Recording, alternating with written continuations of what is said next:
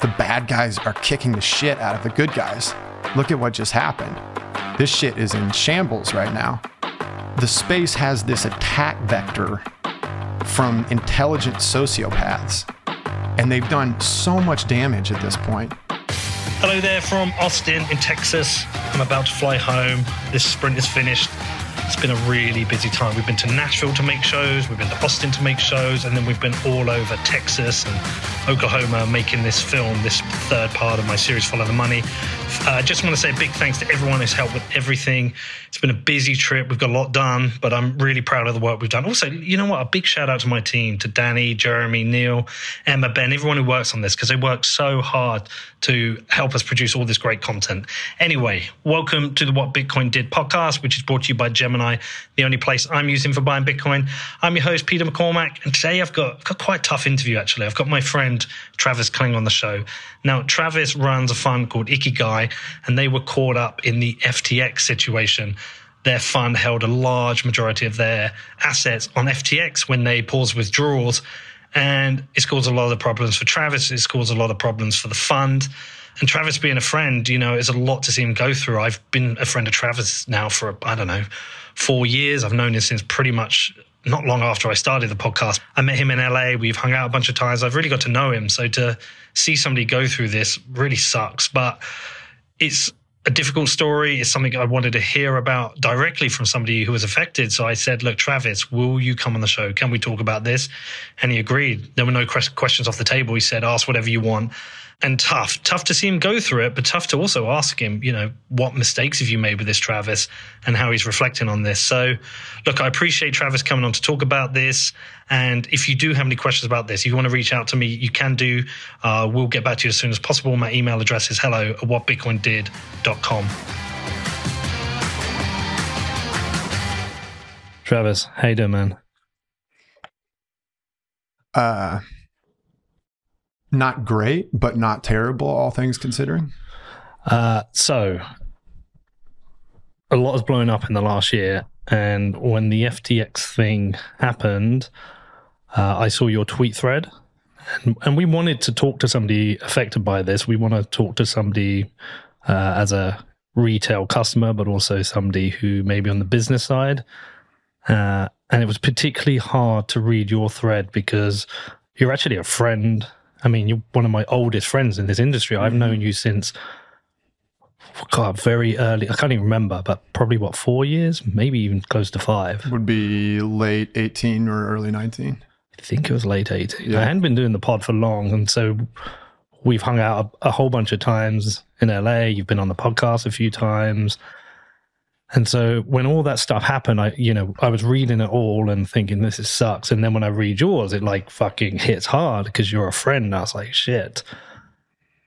So thank you for coming on and talking about it, because I think it's important for somebody to hear this. Yeah.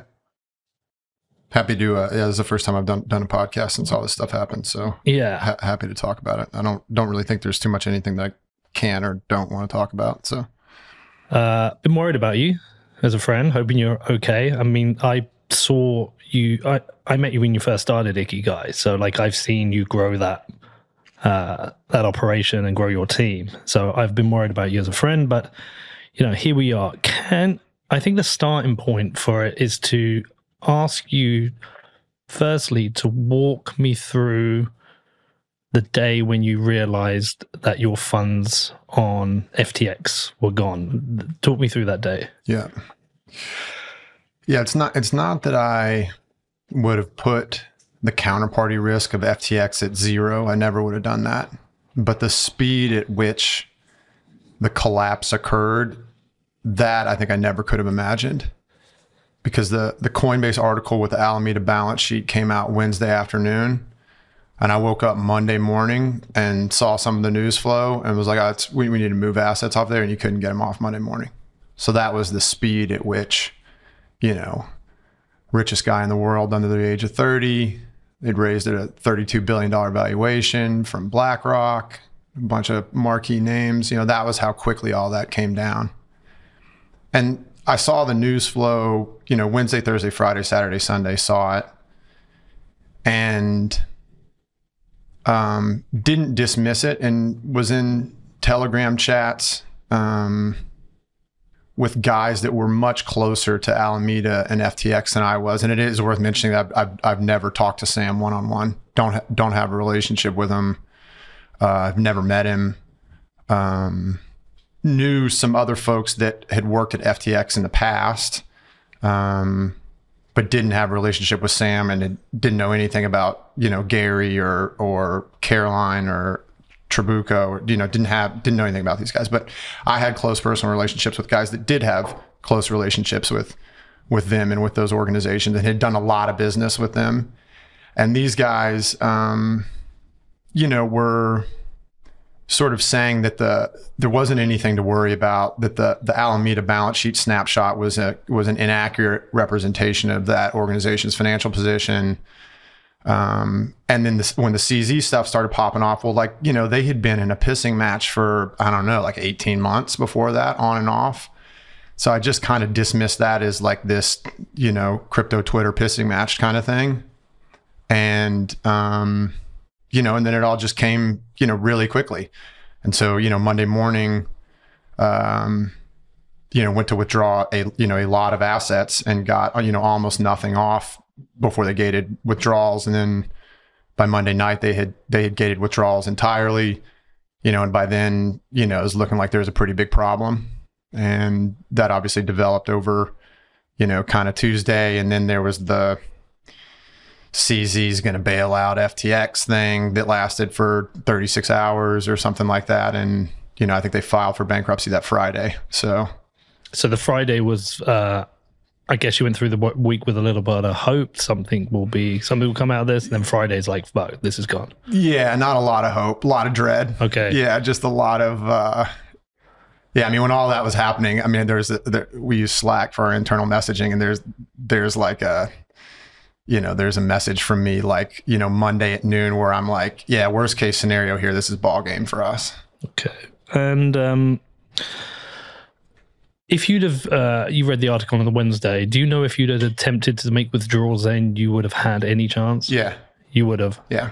Yeah. It's going to remain to be seen in the bankruptcy process what's going to happen potentially with some of those withdrawals getting clawed back. There's a lot of uncertainty there, but yeah, withdrawals were open.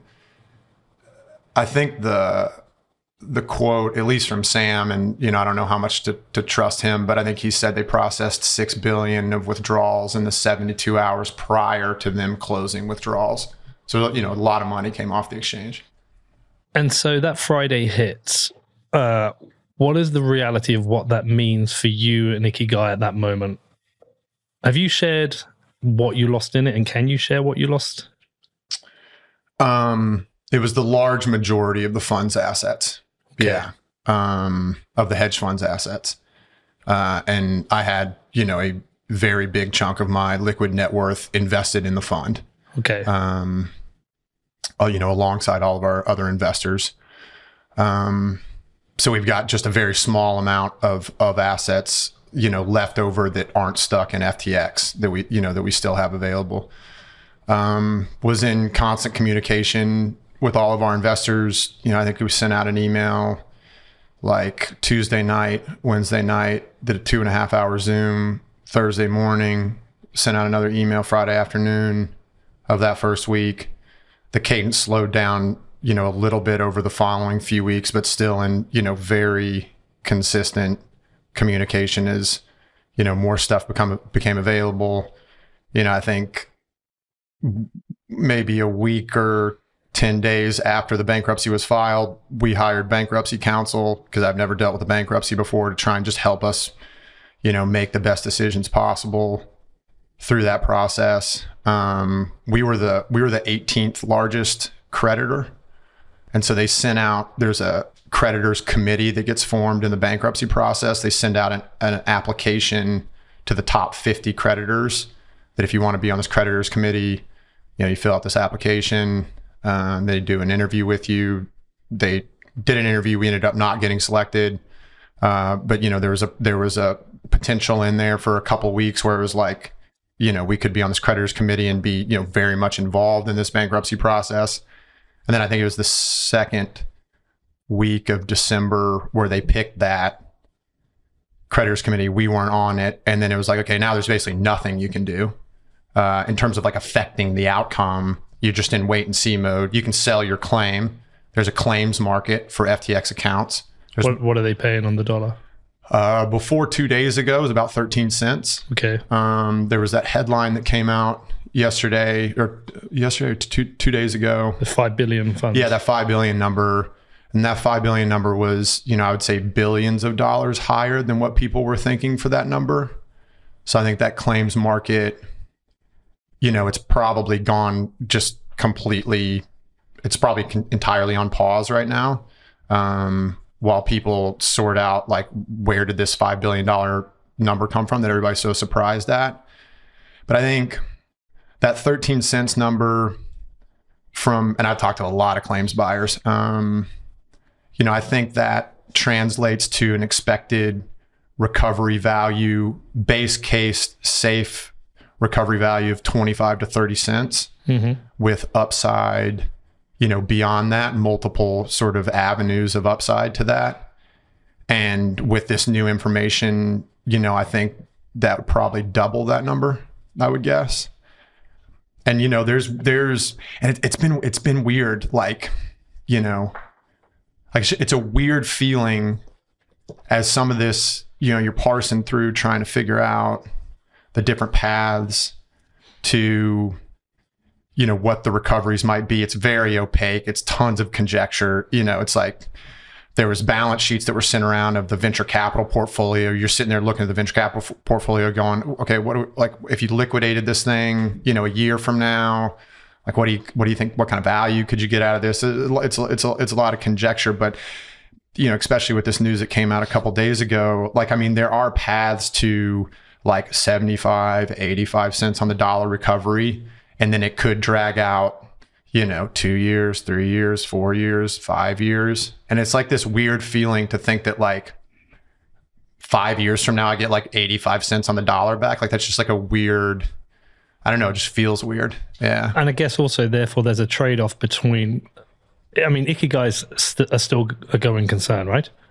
For now. Yeah, it's up in the air, but yeah. Like if there was a chance, say the claims market was offering 50 cents on the dollar, you would have a scenario like, do we wait or do we recover that? That would keep, I guess some of your investors might withdraw, but that would give you something to trade through what may be a potential rise in the market price over the years. Right. I guess these are things you're kind of weighing up. That's definitely one factor. The investor base has been, I would say meaningfully more supportive than expected given the circumstances. Okay. Very little anger and zero vitriol. Like we got 300 LPs and not a single one has like been ugly. People aren't happy. Obviously, people are disappointed. People are asking questions about why would you keep so many assets on an exchange like that? But over like the large majority have been very supportive, want us to keep going. We're not accepting new subscriptions into the fund right now. If we were, we could raise, some meaningful amount of money in fresh capital if we wanted to do that. Why aren't you? Is it the wrong time? When something this big happens in life, you just want to pause and get a sense of your bearings and reevaluate. It is a season of reevaluating things that are foundational in your life. And I've been doing that for sure. And I don't know what the exact outcomes of that are going to be. And it essentially, for me, looks like a series of decision trees. And the top of the decision tree is, do I want to stay in crypto? Yes or no? If yes, do I want to keep managing other people's money? Yes or no? If yes, do I want to do that standalone like at Ikigai, or do I want to go join another organization? And there's opportunities like that out there. If I want to keep managing other people's money, do I want to manage it in the same way I have been managing it?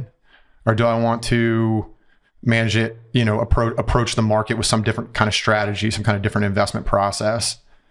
And then if you kind of run back up that decision tree, if I want to stay in crypto and I don't want to manage other people's money, or at least maybe not right now, well, then what would you do in crypto? What would I do in crypto? And I think most of those things are still on the table. I think I want to stay in crypto. I still believe that this is a fight worth fighting. I still believe that this technology has the potential to make the world a better place. And it's really all just potential at this point. If you look at the entirety of the history of crypto and the good that's been done over that entirety, and then you back out all the damage that's been done, the net to me is probably marginally positive. And, we could argue about that, but my view is it's like marginally positive, the entirety of what crypto's done over its history, minus the damage. So at this point, you're really just still sitting on a lot of potential to make the world a better place. And whether or not this technology delivers on all of or some of or none of its potential to make the world a better place is entirely dependent on the individuals that are working towards those various outcomes. And I use this term fight worth fighting. That's a fight worth fighting to me. And I think I want to stay in it, but I feel pretty convicted that I need to fight the fight differently than I have been doing it. I know what people listening are going to say, because it's a Bitcoin show, right? Right. They're going to say the reason it's marginally net positive is Bitcoin bringing it up, and that is all the crypto shit that's bringing it down. Like, I would argue the FTX situation was an evidence case for why Bitcoin is important, in that they didn't have any in the end. And it is crypto, which is the damaging part, in that what they essentially did is they kind of ran an ICO, they pumped up a token, then they leveraged that token to borrow and trade. And that is part of the contagion that's been around a lot of these failures. It's not to say the contagion isn't part to do with people leveraging Bitcoin as well and rehypothecating it, but I would expect people listening would be like, Travis, it's the crypto shit that's ruining this. That's what I expect the response to be. Yeah, I don't disagree with anything that you just said. I still believe in use cases for this technology outside of, a non-sovereign hard cap supply, global, immutable, decentralized digital store value. I still believe in use cases outside of that. I still think that abuses of power of centralized tech companies are causing societal problems. And I still believe that technology and humanity are set to become further intertwined in the coming years and decades, and that looks like a setup for those societal problems to be exacerbated from here. And I still believe in the potential for decentralization to alleviate some of those problems, and I think that those solutions would be delivered, in a decentralized technology outside of Bitcoin. Still believe that metaverse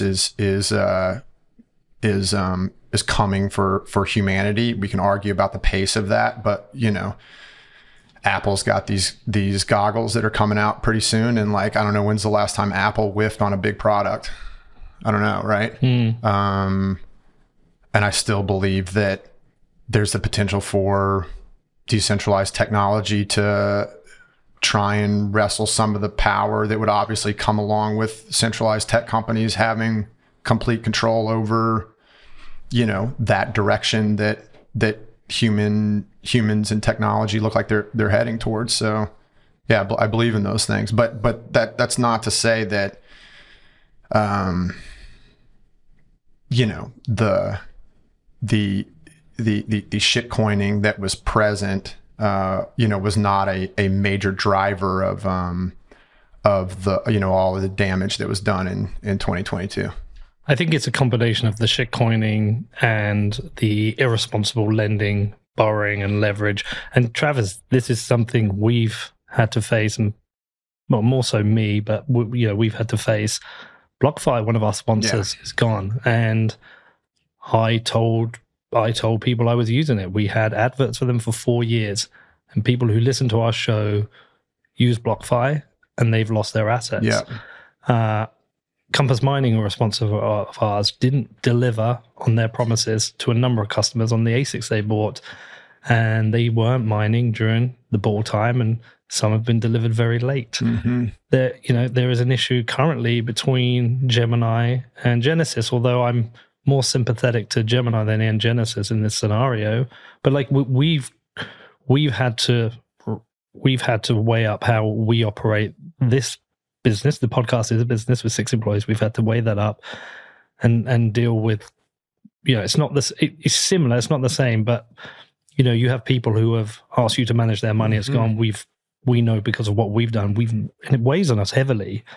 But it's a different scenario for you. And I kind of want to really understand, like, emotionally, what have you been through? Like, how rough has it been? How rough was that first day, week?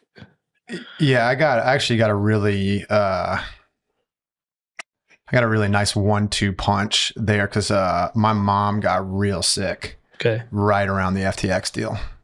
My mom went into the hospital November 9th, and from November 9th to December 23rd, which is like 45 days, she was in the hospital for like 35 out of those 45 days. Okay. And was real sick there for a while. She's doing a lot better. And God willing, she's going to be fine and make a complete recovery.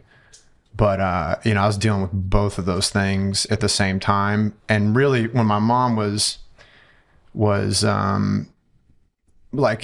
she had a procedure and then had multiple complications as knock-on effects from this procedure that she had to have, which was an emergency procedure to start with. And so over that kind of 6-week or so period of time, it kind of ebbed and flowed of, she'd be in bad shape. She'd get a little bit better.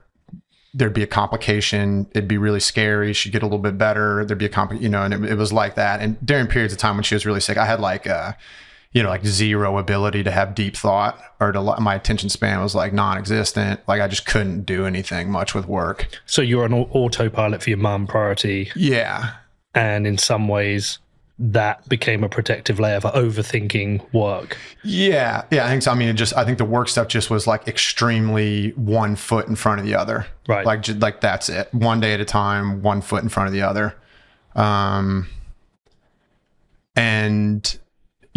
as over the last couple of weeks, as my mom's gotten a lot better, it's been easier for me to get some brain space back to think more deeply about what do I want to do, going forward? What do I want to do with Ikigai? Just that series of decision trees that I was talking about. And like I said, I still haven't come to any exact conclusions, but I'm pretty convicted I want to stay in crypto, and I'm pretty convicted that if I keep managing other people's money, I've got to do it differently than the way that I was doing it. Because the way I was doing it was taking up an incredible amount of hours, brain space, emotional energy. I was figuring out how to outperform the market by trading the market, it's just fucking hard to do, man. And, I'm not smart enough to figure out how to do it any other way other than to pour an unbelievable amount of hours into it. And I've said this plenty of times publicly, like being a portfolio manager at 0.72 is like cupcakes and rainbows compared to this job. It is like a walk in the park compared to this job. It's a hard job. And I was also trying to be a good actor in the space while I was doing that. And I was trying to warn people about all the different risks that were in place. And, we made sure to not play the kind of VC dump on retail game, and, tried to not participate in just like ridiculous vaporware bullshit type of stuff. But I still feel convicted that I was not doing enough. And I just didn't have the time and the brain space and the emotional energy to like fight a better fight. And I look at a guy, I think Nick Carter is a great example of a guy that is able to run this venture fund and still be out there in the trenches, like calling out bad actors and using his voice to try and pull this technology towards its potential. And like, I'm convicted that if I stay in this space, that I have to do more of that, and that I can't spend so much of my just raw hours, brain space, emotional energy grinding out outperformance. Yeah, because venture investment is Nick's company is a venture investment. That's right. Firm. Yeah. So that's he gets to use his time differently from somebody who's trying to outperform the market. And like, I know how hard you work because I've known you for a long time. I know those hours you sit in front of the screen, yada yada. But like, I guess your questioning, is that worth it? Yeah, I just don't really give a shit about trying to stack as many dollars as I can in my bank account. I don't care. I just don't care. It's nice to have money enough to take care of yourself. If you've got a family, take care of your family. But beyond that, like, we're here for a blink of an eye on this earth, and then we're gone to something else. And like, you can't take it with you, and it's not going to make you happy. And if I fast forwarded 5 years from now, 10 years from now, it's still my pretty high conviction base case that all this stuff's going to be worth a lot more 5 years from now, 10 years from now than it is right now. But if there's a real possibility that you fast forward 5 years, 10 years from now, it's all worth a lot more. I've got a bunch of dollars in my bank account. And this technology has delivered on, very little or none of its potential to make the world a better place. And that'd be so fucking disappointing. I just couldn't, I'm not going to do it. I refuse to do that. I mean, my net wealth during the 5-6 years I've been doing this has been a roller coaster. And the thing that's always stood out to me is that the cliche, money doesn't make you happy. Look, being broke can make you sad. Yeah. Absolutely. If you can't get your next rent check, if you can't, like, I know people who can't heat their homes at the moment, like, being broke sucks. And I always think if you can cover your base, you can afford to pay your bills, you can have a holiday, like a nice life. You can go to the supermarket and buy your whatever food, groceries you need without thinking about it. Like, you're good there. Beyond that, those chunks that you think you want, like the house, the car, they're a temporary blip of happiness. Yeah. But they just change. They just change the benchmark of where you are. Yeah. Ultimately, it's not fulfilling. And I know this because, like, it's not the same as you. In 2017, I didn't have a lot of money, and I turned 32,000 into like over $1 million, and then back down to 200,000. And through all that period, I know the wealthiest I was my most miserable. And like, the brokest wasn't my most miserable. It was a bit shit, but I knew the money never made a difference because the money can't avoid all the other shit going on in your life and in your head. Yeah. And I know that. And it doesn't mean I'm not going to go out there and try and earn money, but we're in this business of this scarce asset. I'm always reminding myself I've got a scarce asset, which is time. Yeah. Yeah. Completely agree with that. And so I've been pretty convicted on that over the last couple months. And so if I do keep managing other people's money, it's going to be in a manner that will give me more of my brain space and emotional energy back, that I can then go try and just be louder in this ecosystem and just have a voice, have a platform, and do whatever I can to try and push this stuff in the right direction. And there's different ways to slice that pie. I mean, we have there's a lot of quantitative research that we've done that was a big part of our investment process. And we could just decide to just take all the AUM that we have and hook it up entirely to automated execution algorithms that are hooked up to proprietary statistical models, and just ride with the models and not have any of Travis's discretion involved in it. And like, investors will either ride with that or they won't, and it'll make money or it won't. But historically, it's that part of it is done really well. Where's the joy in that? It doesn't feel fulfilling. Well, the point of that would be, it would give me a lot of my brain space back, a lot of my emotional energy back. For me, Ikigai was building an asset management business in this space. Was always my goal for it, was for it to be a platform so that we could go try and do good in the world and do good in this space. It's literally why we named it Ikigai. And I'm pretty sure the first time I ever came on this podcast, I said, Ikigai, what you're good at, what you like to do, what the world needs, and what you deserve to be paid for. I had a career in hedge fund investing. I was pretty good at it. I liked doing it. I made a fine living doing it. The world does not need another portfolio manager. The world doesn't need another hedge fund. If the world doesn't get another hedge fund, the world's going to be just fine. I've probably said that 500 times. And, I think it's hitting differently today after all this than it has been.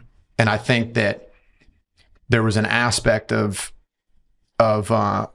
me feeling out of alignment in spending so much of out of alignment with my purpose, spending so much time grinding out performance and not doing enough things that would have a more positive, lasting impact. And I'm just not going to do that anymore. And if that means that I'm not going to manage other people's money, that's okay. And maybe I'll start a research product. I've got this monthly update letter that goes out to, 6,000 and more, over 6,000 people. Could move that to Substack, see how many people want to pay $5 a month for that thing. Could build other kind of research around that. We've done an incredible amount of qualitative research on this space. You could, pretty easily create a product out of the kind of crypto qualitative research efforts that we've done and can continue to do. And then we have a great quantitative research, body of work that's been built over 4 years. And you could potentially sell the signal to that. And then people have been telling me to do my own podcast for years. You've been telling me to do that for a lot of people. I've had multiple offers from podcast networks that have sponsorships lined up that said they'll do all the legwork for me. And I've never had the emotional energy in the brain space to do that because I've been sitting there grinding out performance. But now when you look at the state of this ecosystem, okay, well, we got to do something else now. Travis has got to do something else now because the bad guys are kicking the shit out of the good guys. Look at what just happened. This shit is in shambles right now. And the space has this attack vector from intelligent sociopaths. And they've done so much damage at this point. And that was true in 2022. But it's also true if you look back at prior cycles, you can ramble off the names of 2022, Sam Bankman-Fried, the Alameda folks, Do Kwon, Sue and Kyle, Alex Mashinsky. You can ramble off a lot of these sociopaths, but then you can go back prior cycles and you can add another 20 names to that list. And Mt. Gox and FTX, they're not exactly the same, but they're quite similar. And Gox was a fucking decade ago, man. Yeah. We're shooting ourselves in the foot with the same bullet that we shot ourselves in the foot with a decade ago. If you fast forward a decade from now and we're shooting ourselves in the foot with the same fucking bullet, that's a terrible outcome. This show is brought to you by Fidelity Investments. Now, one of the most regular emails I receive is people asking how to break into the industry.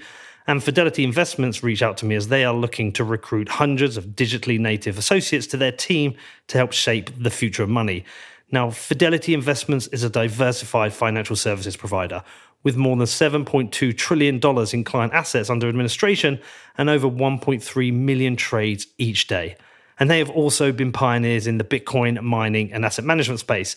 Now, they started in Bitcoin back in 2014 when they entered the mining space, and have continued to grow their team and services ever since. And their in-house fintech incubator is where the teams come up with innovative solutions to bridge the worlds of traditional finance and decentralization. Now, you have the chance to join them and directly impact how they deliver financial services to their customers. And they provide the resources, training, and development to make you successful in this emerging industry. Now, if you want to learn more about this, then please head over to crypto.fidelitycareers.com. That is crypto.fidelitycareers.com. Next up, it's my new sponsor, Wasabi, who I will now be using to make sure I keep my Bitcoin private. With the release of Wasabi 2.0, privacy is now effortless as a wallet has introduced privacy by default. Now, rather than having to choose to CoinJoin, this can be done automatically, so you just have to receive your Bitcoin, wait for the CoinJoin, and then you can spend freely. All the magic happens automatically in the background, which is a massive UX improvement, which that's always something I care about. Now, you do get additional privacy through Tor integration into Wasabi, so you don't leak your IP address. There is also no more minimum denomination, so you can CoinJoin any amount, and there is no change, so any amount you receive from a CoinJoin is private. Now, privacy is something I am definitely taking more seriously, and with the recently released Wasabi 2.0, this becomes so much easier. Now, if you do want to find out more, please head over to wasabiwallet.io, which is WASABIWALLET.io. Also, today we have Gemini, who I am using exclusively for buying and selling Bitcoin, but whilst we're at the bottom of a bear market, I'm only buying. We're hodlers, right? We hodl through this. Now, I have been using the Gemini app for buying the dips all through this, and I've also set up my DCA with twice monthly buys of Bitcoin. Both the app and the website make buying and selling Bitcoin super easy, and Gemini have invested in building leading industry security since day one. Gemini are also running a special offer for listeners of What Bitcoin Did. All you need to do is head over to gemini.com/WBD, and new customers will get $20 in Bitcoin when they trade over $100 or more on Gemini. Now, if you want to find out more, please head over to gemini.com/WBD. That is GEMINI.com/WBD. I don't disagree. I see those situations slightly differently. I think the things that have started to happen are bigger and worse because this technology has expanded. We've got more people in this world.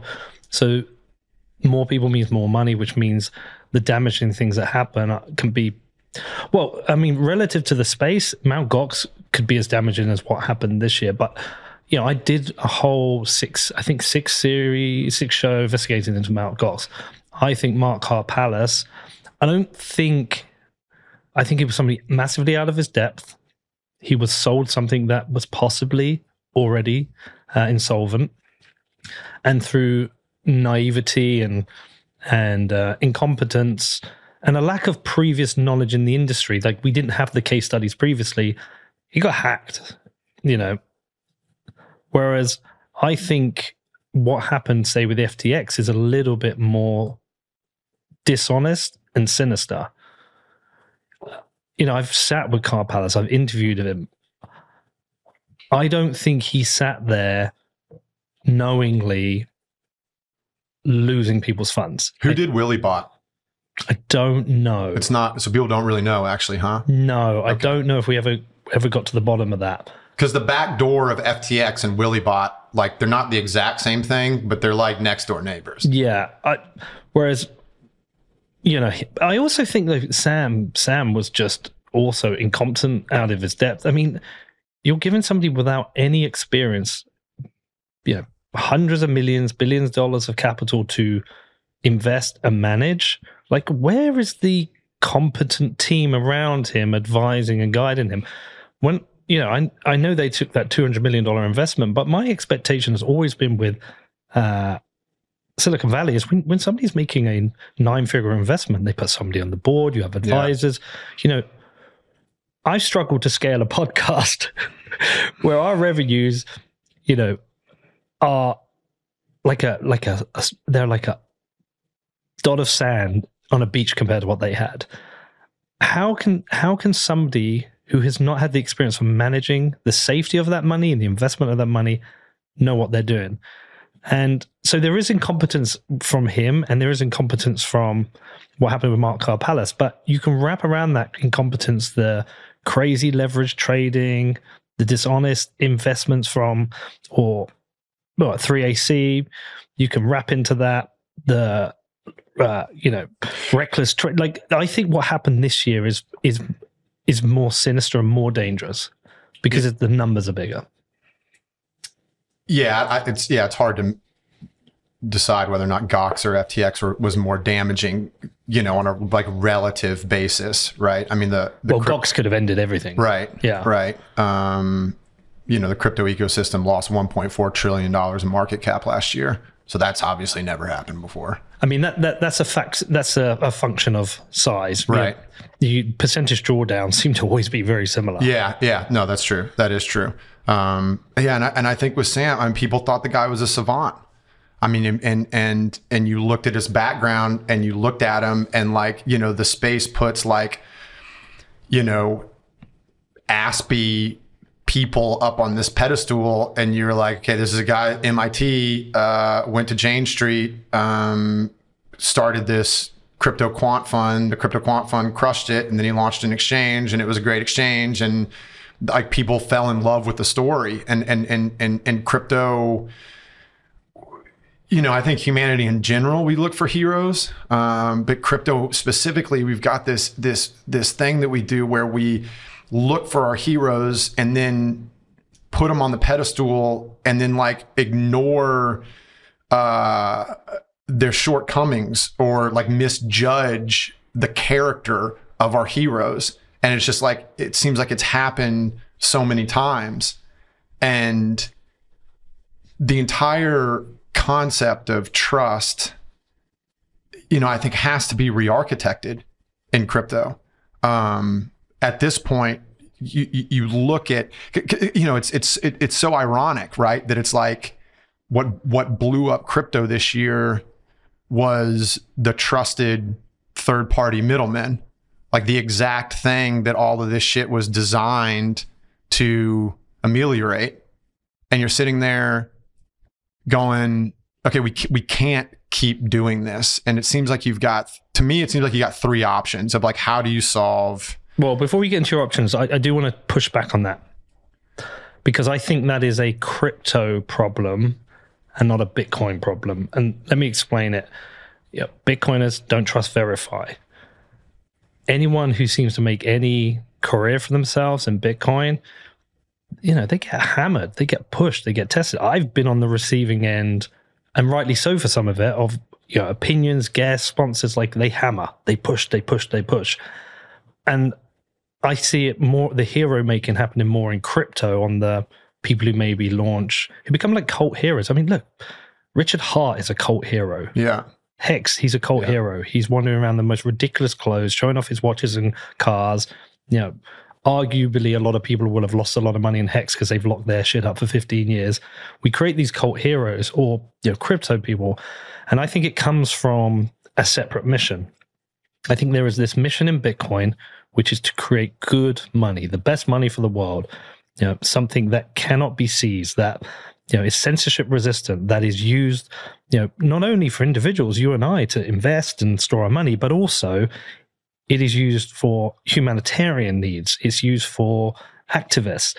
And so I think that desire to build the best money has created this kind of ethos where, the toxic maxis, they do push back and they create this kind of atmosphere of, you need to be a good actor.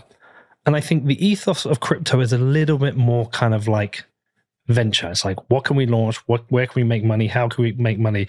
There's less talk about the use cases of the best money. And I think because of that, it has this more kind of reckless nature to it, and less of the don't trust verify. I would agree with that. Yeah. Wouldn't push. The only thing I would say is like, okay, Michael Saylor is a Bitcoin hero, and he was telling people to sell their house to lever long to buy Bitcoin at the top of the market. Yeah, and I think he has received criticism for that. Maybe not enough, but he has received criticism. I would happily criticize him for that.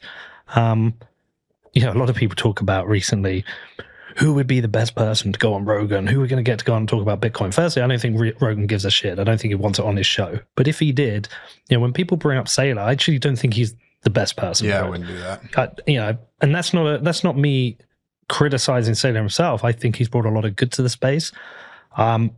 He's just not the right guy. Yeah. The right guy is Alex Gladstein, who approaches Bitcoin from a needs basis. his analysis of the IMF and the World Bank, and his criticism of economic imperialism, and then him, the Human Rights Foundation, they have workshops where activists come in. They teach them how to custody and use Bitcoin in a safe and private way.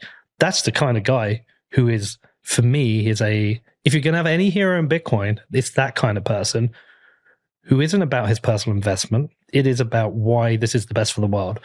But I think your criticism of Saylor on that point is fair. And I wonder if he'd admit it. I mean, if we get to sit down with him, I'd ask him. Yeah. And I think Bitcoin does have more individuals, like, quote unquote, fighting the good fight. But then I also think that if you talk about Alex Mashinsky and Vitalik in the same breath, you're discrediting your entire stance. Yeah, no, I would agree with that. I mean, I've been calling out Mashinsky since 2019, I think. Yeah, I mean, I think he, there's like, oh, Mashinsky, I've been calling, like, people have been calling, like, it was obvious back in 2019. Yeah. And I agree with you. I think what it is intentions. I think Vitalik believes, whether you agree with him or not, agree with Ethereum, the change in narrative, whatever your opinion is, I believe he in himself believes he is doing good. Yeah. And I believe in himself, Mashinsky knew he was taking risks, and there's going to be times where he's gone back home and he's going to be laying up in bed thinking, oh, fuck, we're fucked here. Yeah. We shouldn't have done that. Or he's gone back and thought, I need to save this business. Right. And just made poor decisions. Yeah. I know this is like bad for the flow of a podcast, but I want to go back to the thing you were talking about with the sponsors, BlockFi and whatnot. I just want to say, I publicly endorsed FTX. And we did the overwhelming majority of our trading activities there and had for a couple of years. And I told people it was a great place. I told people it was as safe as Coinbase for them to keep their assets there. And like, I just want to apologize publicly for that, because people would have listened to what I said and people would have lost money because of that. And I'm like, I'll carry that with me for the rest of my life. I don't know if you heard our last show we made with Matt Odell, and he held my hand to the fire with regards to BlockFi, and he said to me, did you make a mistake? And I've like really wrestled with it, because I was like, no, because with my information at the time, I believe they were, a legit business. They were regulated. They were responsible. So I said, no. I said, I feel bad for everyone who's lost money, but I don't think I made a mistake. That's why I'm not going to apologize. But by the time I got to the end of the interview, I actually had to reflect on that and go, oh, hold on a second. Like, I'm not responsible for what happened, but perhaps I should have seen the signs earlier. Perhaps, the warning signs, or they were there earlier. Yeah. And Danny, do you think we can say, if we were 100% honest, do you think we could say that we would not have had FTX as a sponsor? No, we probably would have done. In a scenario where, say, Gemini ended, no other one had come in, and FTX said, look, can we sponsor the show? Obviously we would have considered it. Secondly, we would have said to them, we will only promote any of your Bitcoin products, which is our policy. But I don't think I could, we ended the BlockFi sponsorship 4 or 5 months before they stopped withdrawals. And we have to be 100% honest about that. That ended because, their funds were tight and they couldn't afford the rate anymore. And they said, can we cut the rate? And I said, would you just want to end it? There's every scenario, if I'm 100% honest, BlockFi would have still been a sponsor when they stopped withdrawals. And so it would be dishonest for me to say, well, it's not our issue. We ended that sponsorship. If FTX had got in touch and they'd offered us a good rate and they just said, you can just promote the Bitcoin, there's every chance we would have been. And so I think we're all reflecting on this. That's a soul searching mental exercise to go through, because I've been talking to some folks about maybe starting a podcast and the sponsorship shit. And in the back of my head, I'm like, dude, give me fucking Athletic Greens and Manscaped. At least then I don't have to sit there and be terrified that I'm going to hose thousands of people that are listening to me because if this just happened with FTX, it's like, how do you look at any crypto company and be like, oh, this is for sure good to go, and I'm not going to torch my listeners on this. And that is, when I say soul searching, it's like the embarrassment and the pain that you feel from that. It makes you sit there and you go, what the fuck am I doing in this shit, dude? Yeah. What am I sitting here doing here? Yeah, Coinbase are not the most popular exchange with Bitcoiners because they expanded into shitcoins and Rough fee schedule too. yeah, and some people argue that Brian Armstrong hasn't always been the best advocate for Bitcoin. He's pushed for things that they disagree with. But in terms of an exchange, if you're going to trust your Bitcoin with anyone, all right, they might be selling your data to certain agencies, but in terms of, do I think there is a rug there? That's probably the one I trust them, alongside Kraken and Gemini, trust the most not to rug your exchange. I do wonder if they just got lucky, though, the SEC didn't let them have a product, and they might have been caught in this as well. Well, that's a different thing. That's based on the earn thing. Yeah, possibly did. The interesting thing, and the thing, this is what makes Gensler look even more like a clown, is that Coinbase's yield product. You remember that tweet thread that Brian Armstrong put out about talking about how the SEC shut them down when their direct competitors were obviously offering the same product? Well, BlockFi and Gemini Earn were running all this stuff into Genesis. Coinbase's product was actually a blue chip DeFi wrapper. So they weren't going to go to a centralized borrow lending business. They were going to send it into Aave and Compound and like a couple other blue chip DeFi things, which all of that shit held up through all of this, which is like, that makes you think too, right? And like, I don't know. It makes Gensler look like a complete joker. Well, he's looked like a clown for a long time now. He, slow to deal with it. I mean, to issue action against Genesis and Gemini sued him yesterday. After the fact, it's like, what the fuck are you doing? Yeah. Like, why now? It's very, very clownish. Well, it seems to me it's like, I think that is an admission that he's fucked up and he hasn't got control of a space. He claims to be wanting to. Well, he is in a position to control. But yeah, I get it. Look, we spoke to a guy we've been thinking of having somebody helping us with our ad sales, and we were like, yeah, I'll take a mattress. I'll take Squarespace. I'll take Athletic Greens. Yeah. Supplement that with some subscriptions. Maybe we do some bonus content. It's too stressful dealing with the potential losses for other people. And the barrage of, I would say, fair criticisms, but some overstep the mark. It just becomes really difficult. Like people saying, "Are you going to pay that money back?" Mm-hmm. So that's difficult. Yeah, all these things that you're wrestling with, we're wrestling with.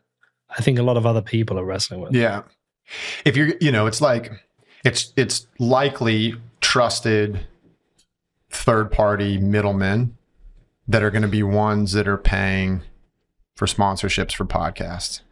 And, that's not absolutely true, but that's, in the large majority of cases, that's the case. And back to my earlier point, before we start talking about something else, the unacceptable level of opacity that has been present there, like the potential solutions there, and to talk about the Gensler thing, you have three options about what to do with like trusted middlemen in crypto. You can say, forget all of it. We're done with it. We're moving the whole thing on chain.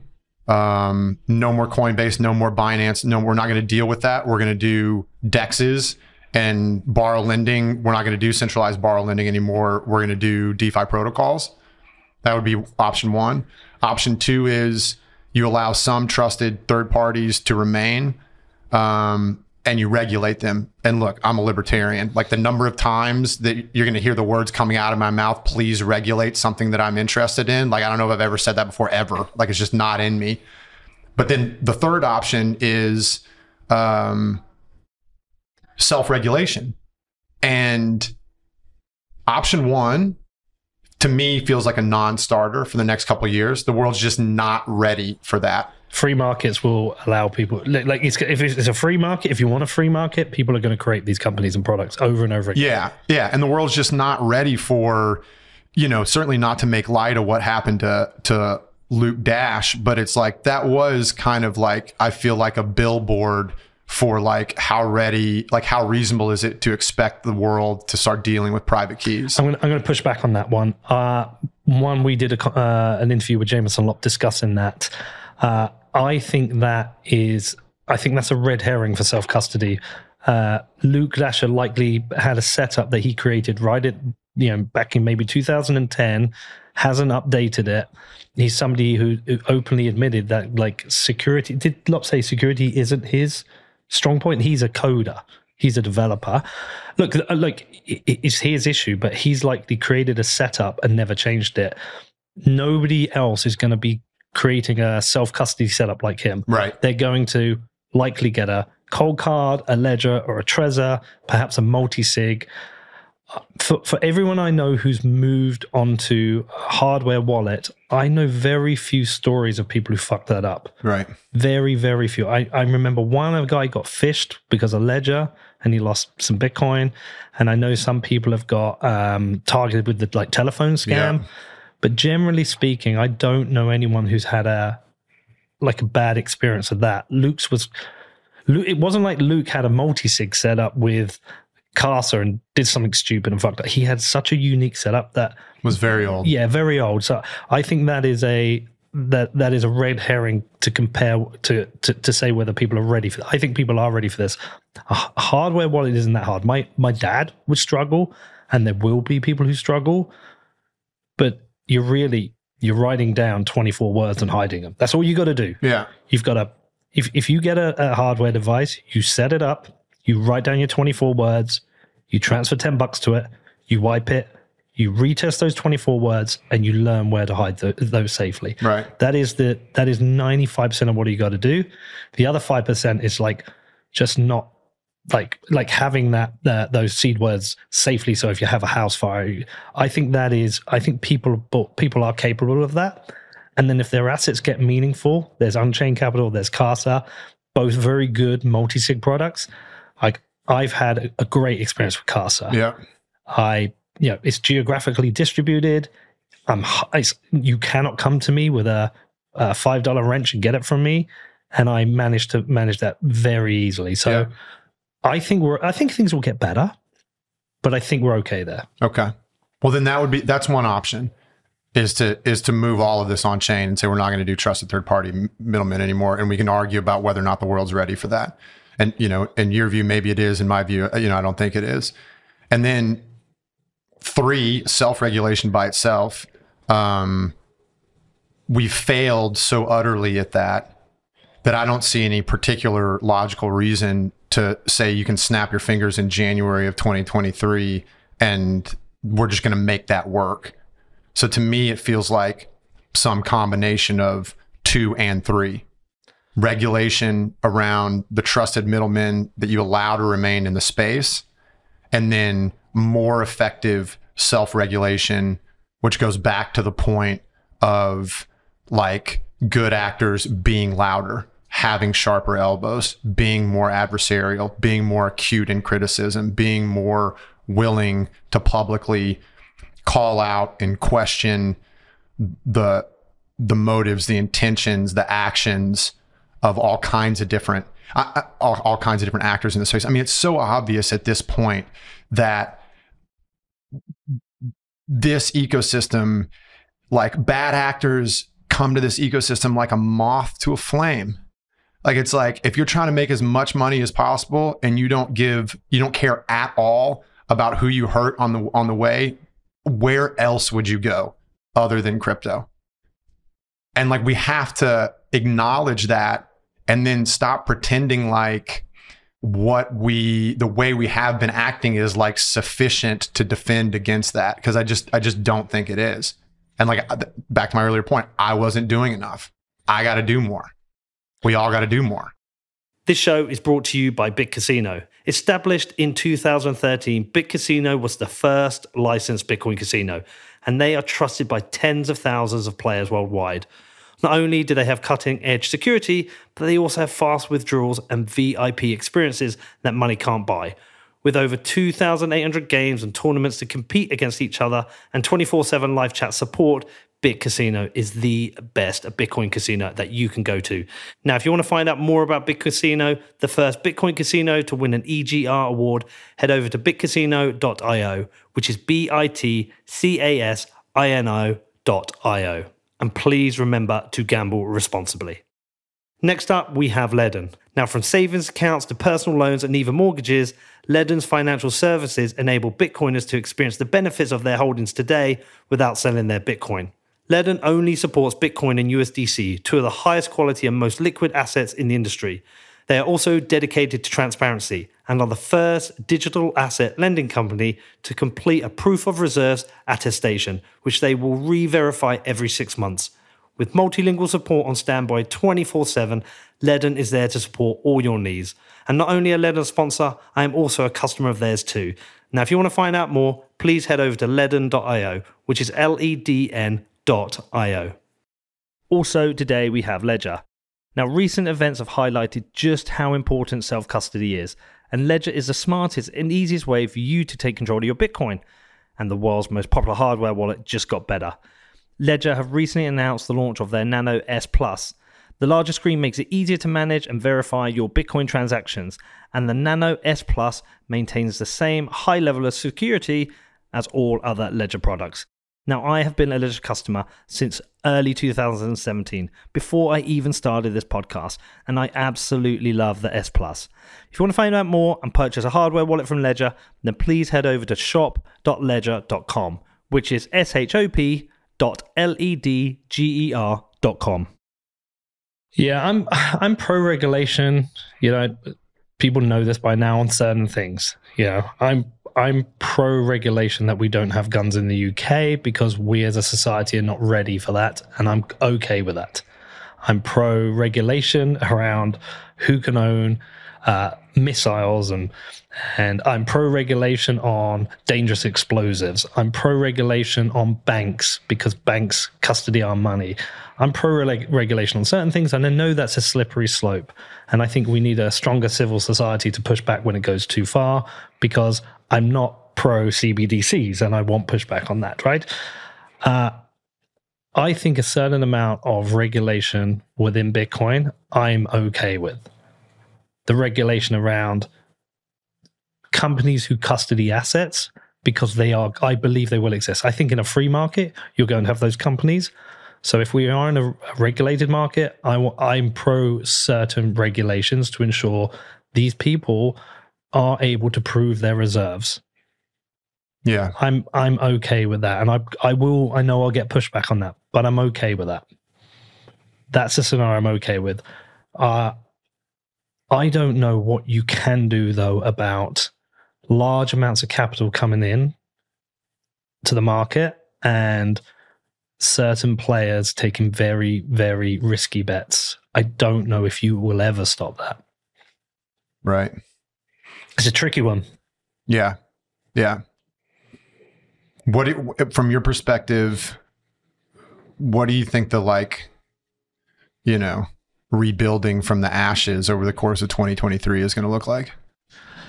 Interestingly, I'm quite optimistic on the Bitcoin price, because I think the price was massively suppressed by what went on. Now, I'm not somebody who can analyze markets. You maybe will know this better than me, but my gut instinct is the price didn't go as high as it would because we had people selling off large amounts of Bitcoin. We had Luna. We had to swallow up 80,000 Bitcoin with that. Well, no, 8,000 or 80. I can't even remember the number. It was a lot of fucking Bitcoin. I've heard rumors that some of the big funds were trying to suppress the Bitcoin price. I've heard FTX were trying to suppress the Bitcoin price. I don't know if any of this is true, but I also feel like the bear market went deeper than we would have because of the amount of forced selling, and then the cascade that miners then had to sell.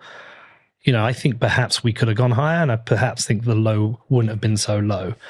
So because of that, I think the price that we sat around for like 16,500 was like, I think it was just the reason it went sideways, I think, for a couple of months like that is because nobody really knew what the fuck was going on. Mm-hmm.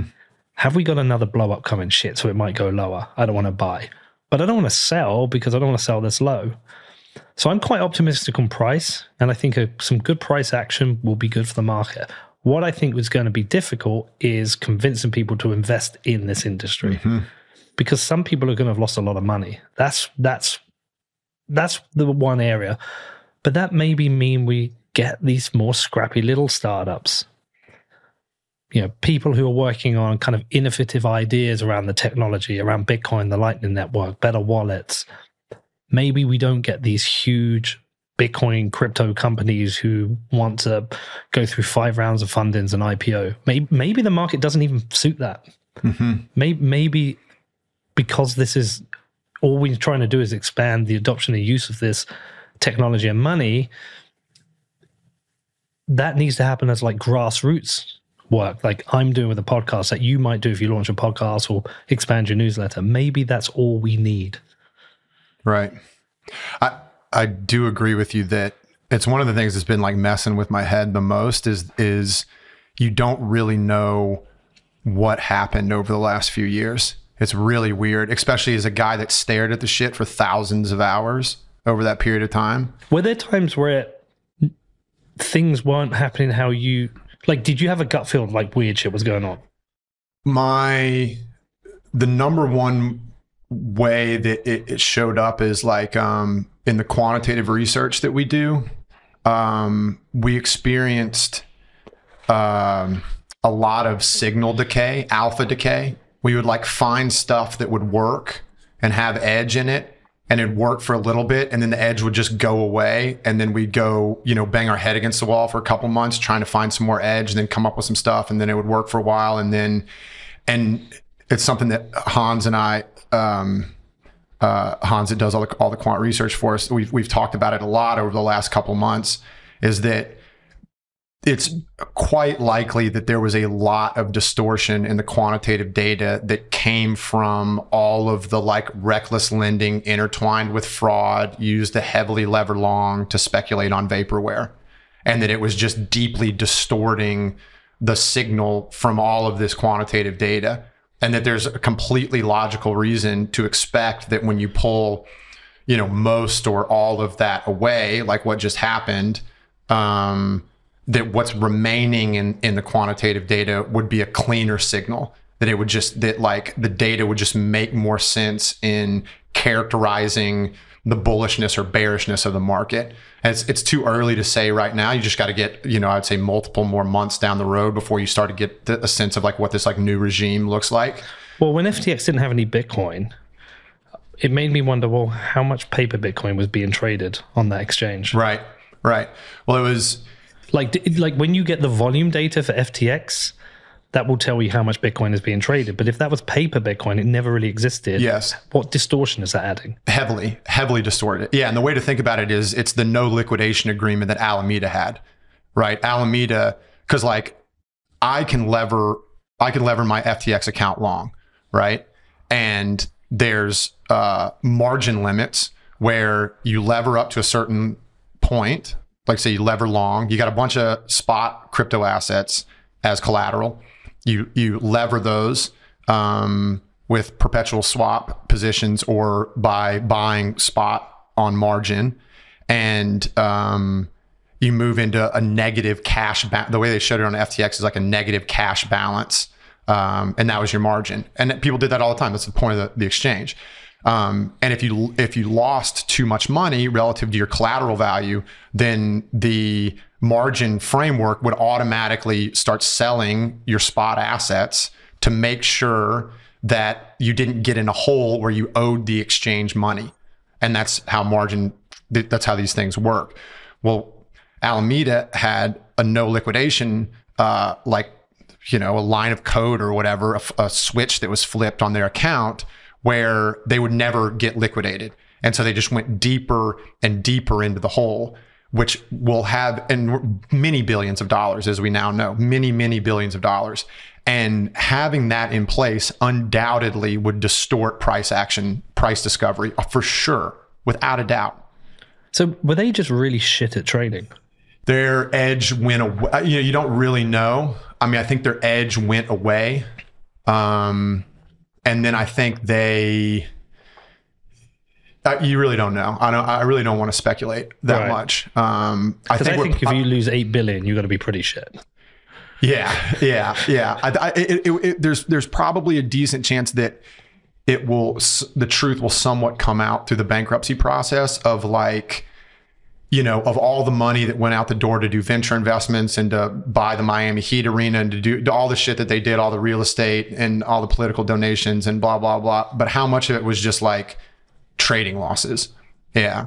And I think what we probably know now is that they lost a lot of money when Luna collapsed, and that they were long, and that they were already long, and that the bid completely disappeared on FTX, and that when the market was crashing with Luna, and that they had to step in and be that bid, and probably blew $1 billion hole in customer assets because they had the no liquidation agreement on their account, buying through that crash.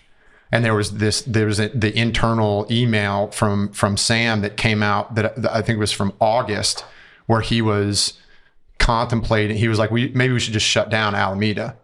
It's not that great of a business anymore. That was from August. That was like months before the collapse, because they had already dug themselves into this like big hole and had wiped probably all the profits or close to all the profits they had ever made just over those last couple months. So how big was Luna when it went? Oh, it was huge. It was 8 billion more than that. Yeah. And the stable coin was like 40, I think. I wonder how this all would have played out with no Luna. Because it seems like it's unclear that any of this would have happened. Yeah, because it seems like a lot of people were piling into the Luna trade. Big time. And then it unwound. Yeah. I mean, that unwound in what, days? There was so much supply that came to there was so much supply of crypto and dollars that came into the borrow lending market that wanted the yield, and the supply completely overwhelmed the demand. And what normally happens in that case is that the interest rates would move down massively. But for competitive reasons, the centralized borrow lending firms tried to keep their interest rates higher than the market dictated, so that they could keep customer assets, because everybody had this like grow at all costs type of mentality. And people, is like Alex Mashinsky was willing to do whatever, right? He's not going to lower his interest rates. He's got this like, Celsius token that's, whatever. So like that setup that put in place made it where everybody was trying to find anywhere to park crypto assets to earn any kind of yield. And Anchor on Luna showed up, and they had a 20% interest rate, and people just decided to kind of ignore all of the risks associated with that, because they needed some of their capital to be earning the 20%, because they couldn't get half that anywhere else. And that's where you get into these situations. And like, I don't know how much you follow Suzu on Twitter, and like, don't get me wrong, fuck Suzu for sure. But like, he's talked about this, where like at the peak of the market, he could get like $1 billion loan to him uncollateralized. Just like, that's insane. Yeah. Because like, if you're willing to pay the interest on it, we'll give you $1 billion, completely uncollateralized. It was 60 billion between the two, yeah.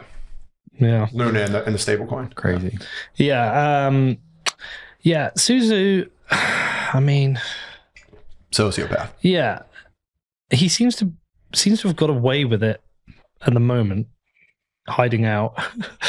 Yeah, all this extradition stuff, who knows? I mean, there's like all these places he probably can never go again, but yeah. We seem to learn a big lesson every cycle. It's like the evolution of Bitcoin, right? We're going to teach you about not your keys, not your Bitcoin. We had that with Mt. Gox, and then we're going to teach you about ICOs. It didn't stick though. I think it did for a lot. And then complacency set in. Yeah. I mean, I was complacent. There was a time. There's a time where I had meaningful amounts of Bitcoin on exchanges or with BlockFi or various places. I was complacent for sure.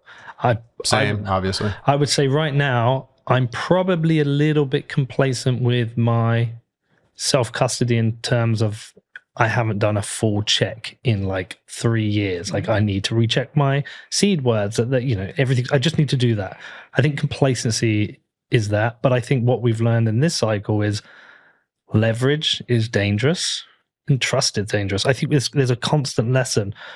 We have an issue though, is that like we might have learned them, but the new people coming in haven't learned them, and they might be dismissive of the things we're trying to tell them because we've experienced it. But until you experience it, you know, I had to experience massive trading losses to realize I'm never trading again. Right. And I don't know the answer to it. Did you know when you put your thread out, which by the way is probably the most viral thing you've ever put out? Yeah. Sadly. 7 million impressions. Wow. There was a lot of sympathy in there, but there was also a lot of criticism. I've got to ask you about that. You know, there was criticism in the counterparty risk that you took. How do you now reflect on that? The criticism itself, I'm cool with. Yeah, I don't know. I don't know. I'm a grown man, and if people want to talk shit on Twitter to me for whatever reason, that's fine. I mean, I engage with, you know, essentially zero of it. You know, I think. But is it valid? Yeah. Yeah, it is. Yeah, I mean, there was a unique reason why we had that many assets. I had just sold a bunch of crypto down into cash, and I was just about to buy back again. And it was all market dictated type of stuff. So it just so happened to get caught with a ton of our assets on the exchange. And it's a trading business. I mean, and our investors completely knew that. I mean, we swing, you know, you go from 100% cash to 50% cash to 0% cash. You know, that happens like, you know, in a day or in a couple days, you know, or in a couple hours. And so it's just a business where you're going to have at times a lot of assets on exchange. You know, obviously I wish I'd have been quicker on the trigger, of course, to pull stuff off. But if you're going to run, I mean, this is something that we've definitely been contemplating, is like, if I keep managing other people's money, in what manner do you do that? Can you have multiple exchange accounts, distribute the risk? You can, but I didn't really, well, part of the reason was because we did so much volume on FTX, and we held a decent amount of the FTT token that we essentially traded for free. You got discounted trading fees holding FTT, and you got volume discounts. And so we would pay a very small amount for Taker. We actually made a little money on Maker, and it would net out where we would just have like a rounding error amount of trading fees every month, which that all flows back to our investors. So you tell investors, like, we do all of our trading on FTX, and because of that, we like have to pay no trading fees. Investors are like, oh, that's a good deal. But do they read that as a good deal because they see the upside, but they maybe aren't the ones who are contemplating the counterparty risk? Yeah. And by the way, just to say, I had zero idea that FTX would ever be in trouble. I thought they were this cycle's success story. Right. I saw them sponsor a stadium. I saw Giselle and Tom Brady posters up. I saw the ads. I was like, they've killed it. Yes. Like I didn't see the inner workings. I think some people did, but it was very, very few. Yeah. I think it was a surprise to everyone. Yeah. No, and obviously to us as well too. And I think for a lot of it, I thought of it as like diversification, where it was like, not in the case of Coinbase, but it's just the Coinbase spot markets were just not nearly as liquid as FTX. Like we could just get on and off size like much easier in FTX than we could in Coinbase, and pay way less fees while we were doing it. And another thing that I think lulled me into complacency in that moment was that when the 3AC stuff started happening in June, we pulled all of our assets off rapidly, like high, 8 figures type of assets off of the exchange, like in 20 minutes, and it all went through like immediately. And so you're like, okay, well, that worked fine then. And so that was something that was a factor in that moment as well too. When you're taking that kind of money off an exchange, is there any process that's different to if it's like a few $1,000s or whatever? No, you need to have your limits up, but like we have big limits. There's nothing else you have to go, like no other process you have to go through. No. Yeah. And when you are, I don't know if you can answer this, when you are managing that kind of volume and you're taking it off, are you taking it off into a multi-sig? Is that how it works? Coinbase custody and the cash we would keep in the bank. Okay. Yeah, so there's like the Silvergate Enterprise Network. Have you heard of that? Yeah. Although now we pulled all of the cash that we have left. We like pulled it out of Silvergate because we're like terrified of Silvergate now, which is like such a weird thing as well too, where you're like, this space nukes so hard that you like can't trust like a straight up bank, like a regular ass bank, because Silvergate is like, I don't know what kind of trouble they're in, but Yeah, I mean, I've been to Silvergate. It's a really interesting place because they support a large part of this ecosystem, and then you turn up and you feel like you're in an old bank, like an old. And Alan Lane's a very traditional bank manager. Yeah, I believe he's a good actor, and I believe they've been caught out. Yeah, I don't know what mistakes they've made. So I haven't spoken to him about it, but like he's a good guy. Yeah. And I believe they brought a lot of positivity to the space by solving the banking issue. But, and I think this is this wider contagion. People are very anti-regulation, but like I'm pro-regulation of the banking sector following 2008. Yeah. I think the regulations they put in place have been helpful. I still think the whole sector's fucked, but like it's made it slightly better. We do have as Bitcoin and even crypto, because even as a Bitcoin, I can be as maxi as I want. I can't pretend crypto doesn't exist, and I can't pretend these like Bitcoin and crypto aren't as industries commingled together. I can't pretend that doesn't happen. So I have to be aware of the wider thing. We had a multi-trillion-dollar market nuke down. What about in 4 years if it's 10 trillion? What if it goes from 10 trillion to 2 trillion? That side of thing, that mildly worries me. Yeah, I mean, I guess it depends on why it nukes. Maybe it just nukes because fear and greed, just a natural market cycle. Right. Because we know how this works. Even you forget all these industries and leverage, when the Bitcoin price starts to go up, my phone starts ringing. Yeah. It won't ring at 20,000, won't ring at 25,000. But maybe 30, 35, and it's on the BBC, it's on Sky News, and my friends will be like, is it a good time to buy? Yeah. I'll be like, it was 2 months ago, and they'll put a little bit of money in, and then other people will, and then you just get that. You get that reflexivity. cycle. Yeah, and so it shoots up, and then at some point it can't go up anymore, and it comes back down. It's an inelastic asset. Yeah. I still think you can get these market cycles even without having nefarious actors causing the market to nuke. Yeah. And I still wrestle with what that actually means. Yeah. If you had a $10 trillion market that, came down to 2-3 trillion, right? How many people are affected?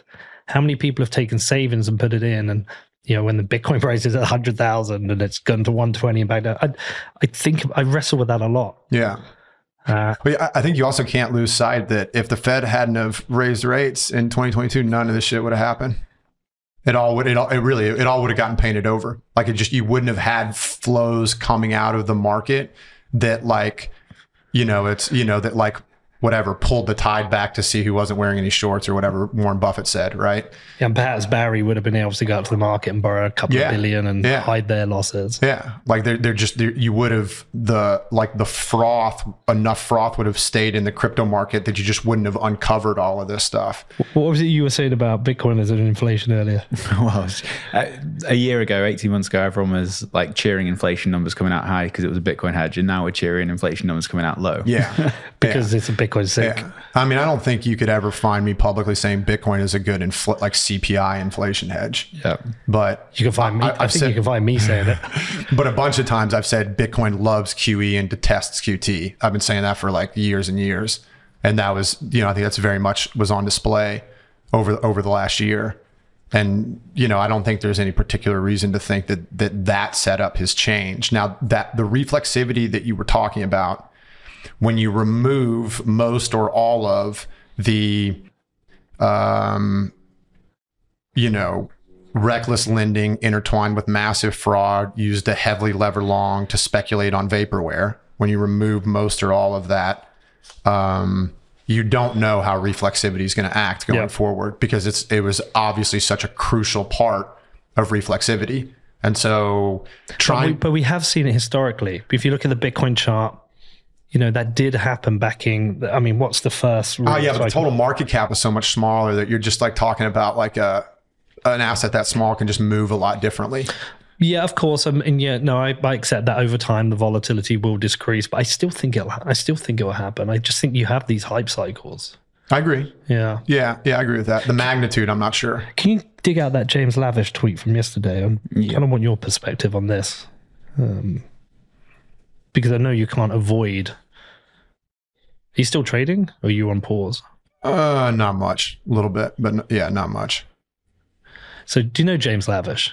The name sounds familiar. Yeah, interesting guy. So my CPI analysis, if you think the Fed is ready to stop raising rates because gas and used car prices are lower, you're out of your mind. Yeah, I agree with that. So you think they're going to continue to raise? A few more times. How high do you think we go? Probably 5.5. And so do you think it swings back the other way? In that, do you think we could have negative inflation numbers? I don't know. Yeah, I don't have a view on that. No, I think they'll probably raise it to 5.5 or so and then try and keep it up there for a while. And, they want to see the labor market loosen up meaningfully. Powell's been very clear about that. And I think if stocks keep NASDAQ's up 3.5% this year or something like that. And like, if people are going risk on and financial conditions are easing, Jerome Powell is going to like jawbone that back down because that's not what he wants. What does he want? He wants inflation numbers down. He wants the labor market to slack up a lot. And he wants to make absolutely sure that there's not a wage price spiral for sure. And all of that looks like, it's actually incredible how much he has the market by the balls. He has the price of every asset on planet Earth in a complete headlock. It's incredible, actually. Is that because a wage price spiral would also then drive inflation up? Yeah. Yeah. It's like his worst nightmare. Right. Yeah. And we saw, a lot of early indications of that when we came out of COVID, where they couldn't recruit people. Right. Which is this weird scenario because you've got these mixed signals coming in of inflation's high, people can't afford to pay for goods, yet companies can't find people to recruit. Yeah. Well, I think he had like 6 million people leave the workforce during COVID. And a lot didn't come back. That's what I mean. Yeah. I think the permanent number is 6 million. Do we know where they went? Was it people retiring early? Over half of it was just like retirement. Fuck this amount. Yeah. And again, maybe with two, partners both working, they made a lifestyle choice to. Yeah, something like that. Yeah. Do you think he's got the market by the balls because the policy he's implementing is effective, or just because asset managers and effective at affecting the price of assets? It's just all sentiment. Yeah, it's just like he gets up to the podium and talks hawkish, and all asset prices go down and financial conditions tighten, and he can flick his wrist, if things are getting a little ugly, things are, maybe the market's staring off into the abyss of some kind of crash or something like that, potential crash. He can get out there and just flick his wrist dovish, and everything rips again. And then it's incredible. Yeah. Huh. Yeah. All just sentiment. Yeah. How'd you get out of that? I don't know, some kind of major event, right? Some kind of. I'm over major events. Fucking hell. It seemed like they happen a lot more often these days, right? Yeah. So it's, we'll see what happens the next time they cut rates, right? Maybe something happens real bad with Russia and Ukraine, and then they cut rates majorly because of that. Oil goes to $200 a barrel, and then the government is sending out checks to everybody to, cover their gasoline prices like that. I'm just saying as a hypothetical, but yeah. Well, we've mentioned this show a couple times recently. The UK government has just agreed to subsidize company energy bills because energy is so expensive in the UK right now. Can you dig that out? I didn't actually the detail of it. So what now, Travis? I think I think, got some decisions to make here in the coming couple months. I think I'll get some more clarity on that in the next couple months. Like I said, I'm confused about what happened in crypto over the last couple years. And then that makes it hard for me to try and predict like what's gonna happen in crypto. I think in a lot of ways we wasted a cycle's worth of innovation the last couple years because there was so much distortion in the feedback loop mechanism of a market where it's like, what do people want? What's getting traction? What are people interested in?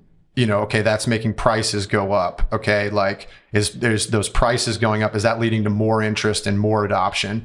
And looking at that across various different use cases in this asset class, I think all of that was so heavily distorted by reckless lending intertwined with massive fraud, used a heavily lever long to speculate on vaporware. That exactly what that's going to look like going forward, I think is difficult for me to ascertain. And I think it's just going to take, a couple more months or a few more quarters or all of this year. I mean, it's pretty easy for me to imagine 2023 just being a hangover year in crypto, where you're just, there's so many more of these, there's so many more shoes to drop.